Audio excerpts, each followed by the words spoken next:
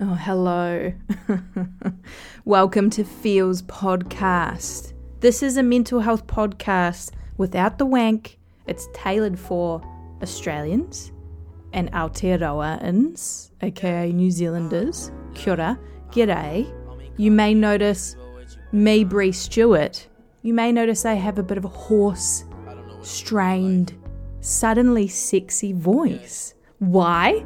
This is day one. Being COVID positive, that spiky, sexy little bitch has made its way into my body. It's bouncing around having a party. Now, I was just watching the Oscars because I've taken the arvo off to be a sick Sally. And Will Smith's gone and he's slap-a-dapper-doodle Chris Rock right in the face. So that's the sort of energy I'm writing into the episode on. It's all about acknowledging all the facets of life. That's not what we're talking about today, though. I'm going to come back to the purpose as to why you're here. Probably because you've seen a title that says something like Codependent Feels or Navigating Codependency. So if you struggle being codependent on another person or on other people, and in the process of that you're feeling lost, you're feeling like your validation has to be entirely external, stick around because we're just going to shoot the shit right through that. Hopefully you feel a little less alone in it. Hold on tight, fam. Let's drop that beat. Burn down every bridge with relationships attached with. I can't even try to vouch my innocence. But a lot of this has been a product of my bitterness. I'm sorry for trapping you in my feels. Of a story of dark colors and thrills. Just a big shout out to Danny. Also, Danny Reguez. Check him out in my show notes. He very generously has let us use Feels demo, that's his song Feels, for free here on Feels. Thank you, Danny. Kia ora, brother. I have a long history of being a codependent person. In fact, I'm still a codependent person. It's murky, it's icky, it itches us in all the wrong spots to actually say out loud, hello, my name's Deborah, and I'm quite fucking codependent. You know what I mean? But maybe in that exact statement, in that sense of self-acknowledgement and self-awareness, that's where the growth begins, potentially. I'm hoping as you listen to me talk about being codependent and also being a mental health counsellor, it might normalize shit for you and just remind you that we all have our shit. But this is one particular thing I have a lot of knowledge in based on my journey, okay?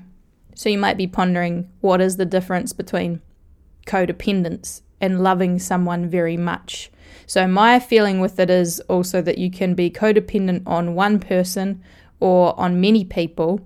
The core difference to me is that when you're a codependent person, you completely lose yourself in relationship with another. You can be in love with someone and still keep your sense of identity, your sense of self. A little bit of relationship with yourself obviously still keeps regulating.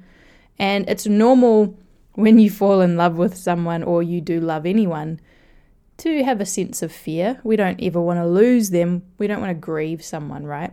Maybe there's a bit of confusion in that. Codependency is where the needs of the other person or other people every day tend to trump your own, or the other people or other person need you, validate you, give you something, right? For you to feel like a whole person. I just really believe that when you're in love, this doesn't need to happen. None of those things need to happen. Genuinely, if you can love yourself too, if you truly have integrated a degree of self-love, you can still love someone else without feeling like you need them to define who you are and to validate you like a parking ticket of emotions. In this way, Gabor Mate, I still can't say his name properly, but he's in my show notes. He's a legend. He is a very talented psychotherapist. He's very skilled in the realm of addiction, and codependency is the form of addiction. We do a similar thing when we grab drugs or alcohol to fill a hole for us. It's that we can't regulate within ourselves. So we go to the external world to try and find something that will help regulate for us, whether it's booze, food, or another human being. It's the same kind of thing, if that makes sense. It's the same process. And I'm sure you're thinking right about now, okay, Dr. Bree, McSmarty, McNippleface, where does this behaviour stem from? There's a few different places that it stems from. For some people, it can be that their parents actually mollycoddled them a lot and fought a lot of their battles for them, so they haven't learnt to self-regulate, independent play, independent critical thinking, and all that shit. What I saw within myself, and I suppose what I see more frequently in the work I do, helping, to support people figure out their mental health, is it's down the other end of the spectrum. Usually rooted in childhood. Sometimes it can be an adult trauma. Perhaps there was a huge betrayal or mistrust that has sparked a sense of validate me, make sure I always feel needed by you and defined by you. But more often than not, a child will grow up in a home where their emotions, their feelings are ignored, minimized, punished, shamed, you name it. And of course, the emotional neglect gives that little human pretty low self-esteem. Their needs are just not worth tending to. And remembering that kids aren't fully grown, so filling the role of an adult, I suppose, can have a pretty adverse impact. And when you're little, you're trying to get your dickhead parents to engage with you. You ignore your own needs in the process. And you see a lot of young people parentified, so acting as the parent more so as well to kind of, I suppose, sustain some degree of engagement with their caregiver if they're not getting it otherwise. And at that time, those coping mechanisms are great. They actually help kids survive, and this is where kids are really resilient and really adaptable. But essentially what they learn is my needs don't matter. And I know for me at a young age, I was very codependent on certain teachers and certain friends. I felt like it was a bit of a drug at times because they were giving me a sense of something that I think I was probably missing at the homestead. Now, when we form into adults, it's actually not that useful. It's not necessary for survival. When we're little, we have no agency, so we need those skills to make ends meet for ourselves emotionally. But as an adult, it can self-sabotage, and it can also sabotage relationships. I tend to find that codependents often put other people's needs before their own. They rely on other people to text them back really quickly, or let them know they're okay, or let them know they're worthwhile, they're worth their time. A lot of constant communication. Sometimes it can just be that person doesn't even seem that needy to the person they're codepending on, if you will, or the people they're codepending on, but that within that person's own world, they're sitting there waiting for text messages. Maybe they've sent a text to someone and then 6 hours later they get a response.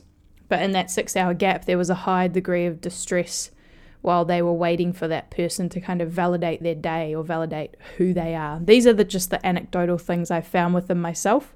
And again, they're themes I guess I see as I'm out there talking to people.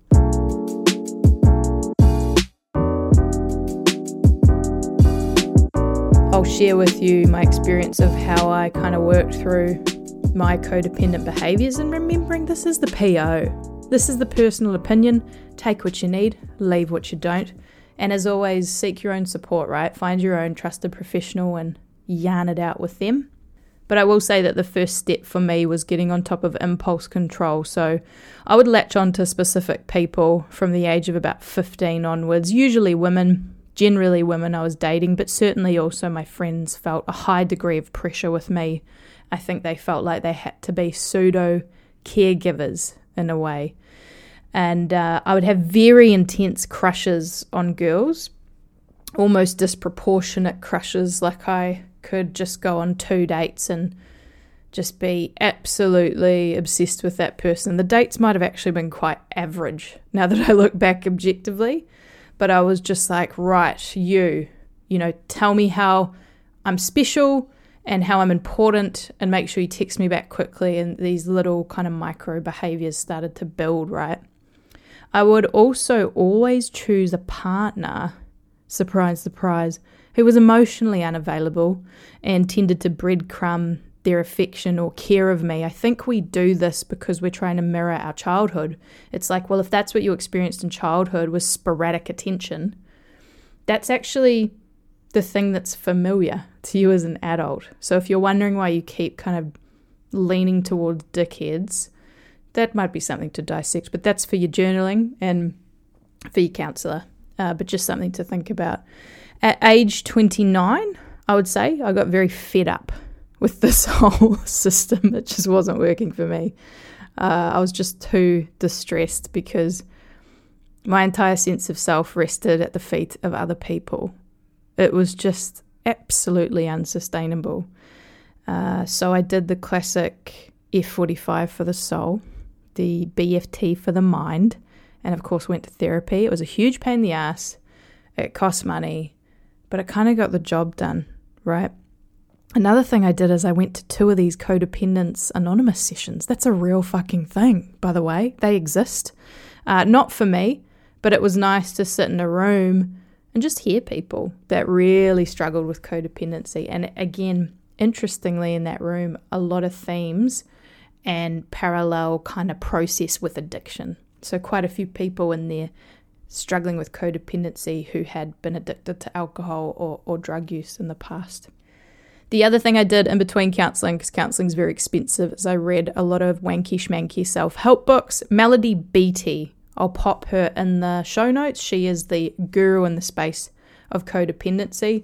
I do think we can overkill self-help books. Sometimes I feel like I read them but don't do any of the work that they're actually suggesting I do. But, you know, when it feels really overwhelming and you're learning a lot about yourself, sometimes these books are really beautiful because, again, I guess they're just written objectively, and it's showing you that this is such a common thing that there's 25 books on this topic alone, right? So that was really reassuring. I identified really quickly after that as well that my codependency being targeted towards women that I would have crushes over, that I needed to stop having casual sex. So casual sex just did not work for me as a codependent person, because by the time I got to the sex stage when I was single and dating a girl, I guess I liked them enough to get to the sex stage, you know what I mean, whether it was 2 dates or whatever.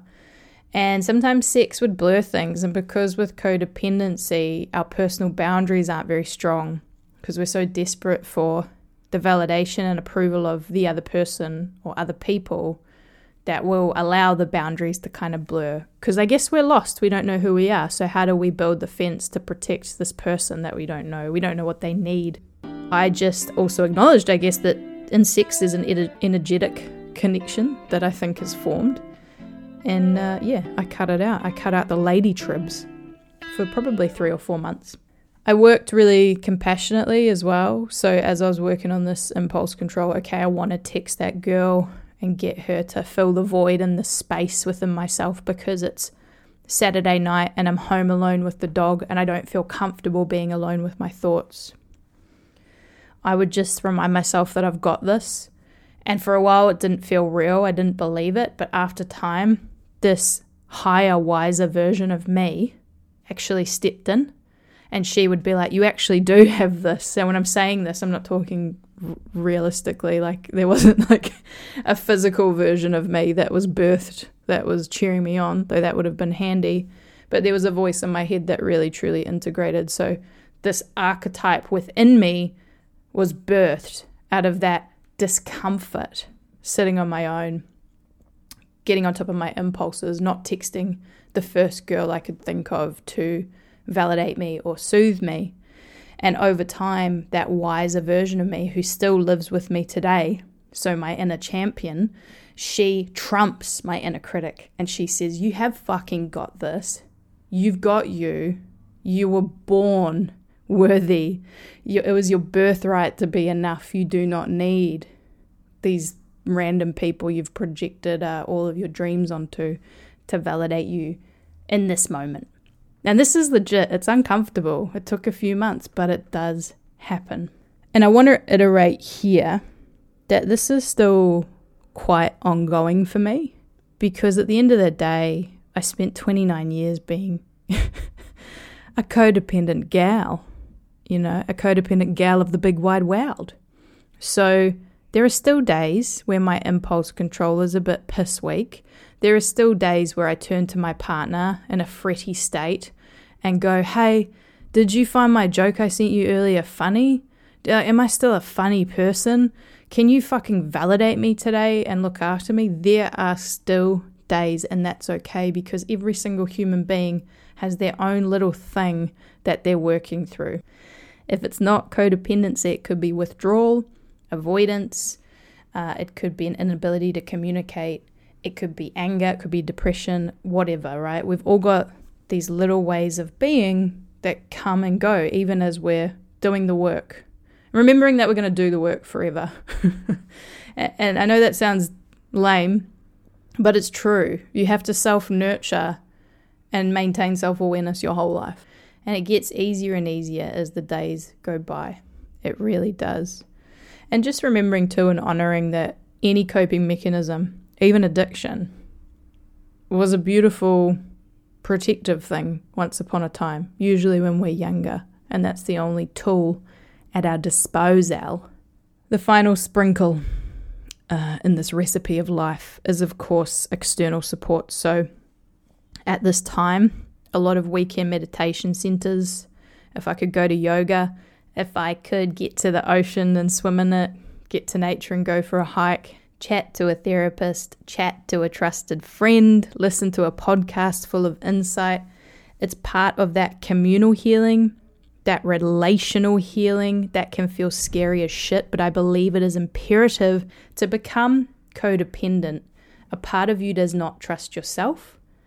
And in the codependency cycle, as the relationships are sabotaged and the relationship with yourself is as well, it's important to remember there are people in the world you can trust, that you will find equilibrium with people again. It's hard work because it requires vulnerability, and what I've talked about before heaps on the show is vulnerability is the hardest thing to do, but it is so worth it.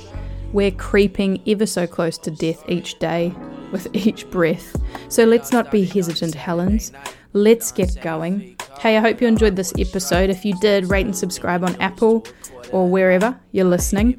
Otherwise, just go old school and tell a friend. Say, hey, there's this ginger lesbian and she's recording a sanitary podcast. It's about feelings. And just shoot them over here. Feels Podcast, feels with a Z, podcast@gmail.com. Feels Podcast on Instagram.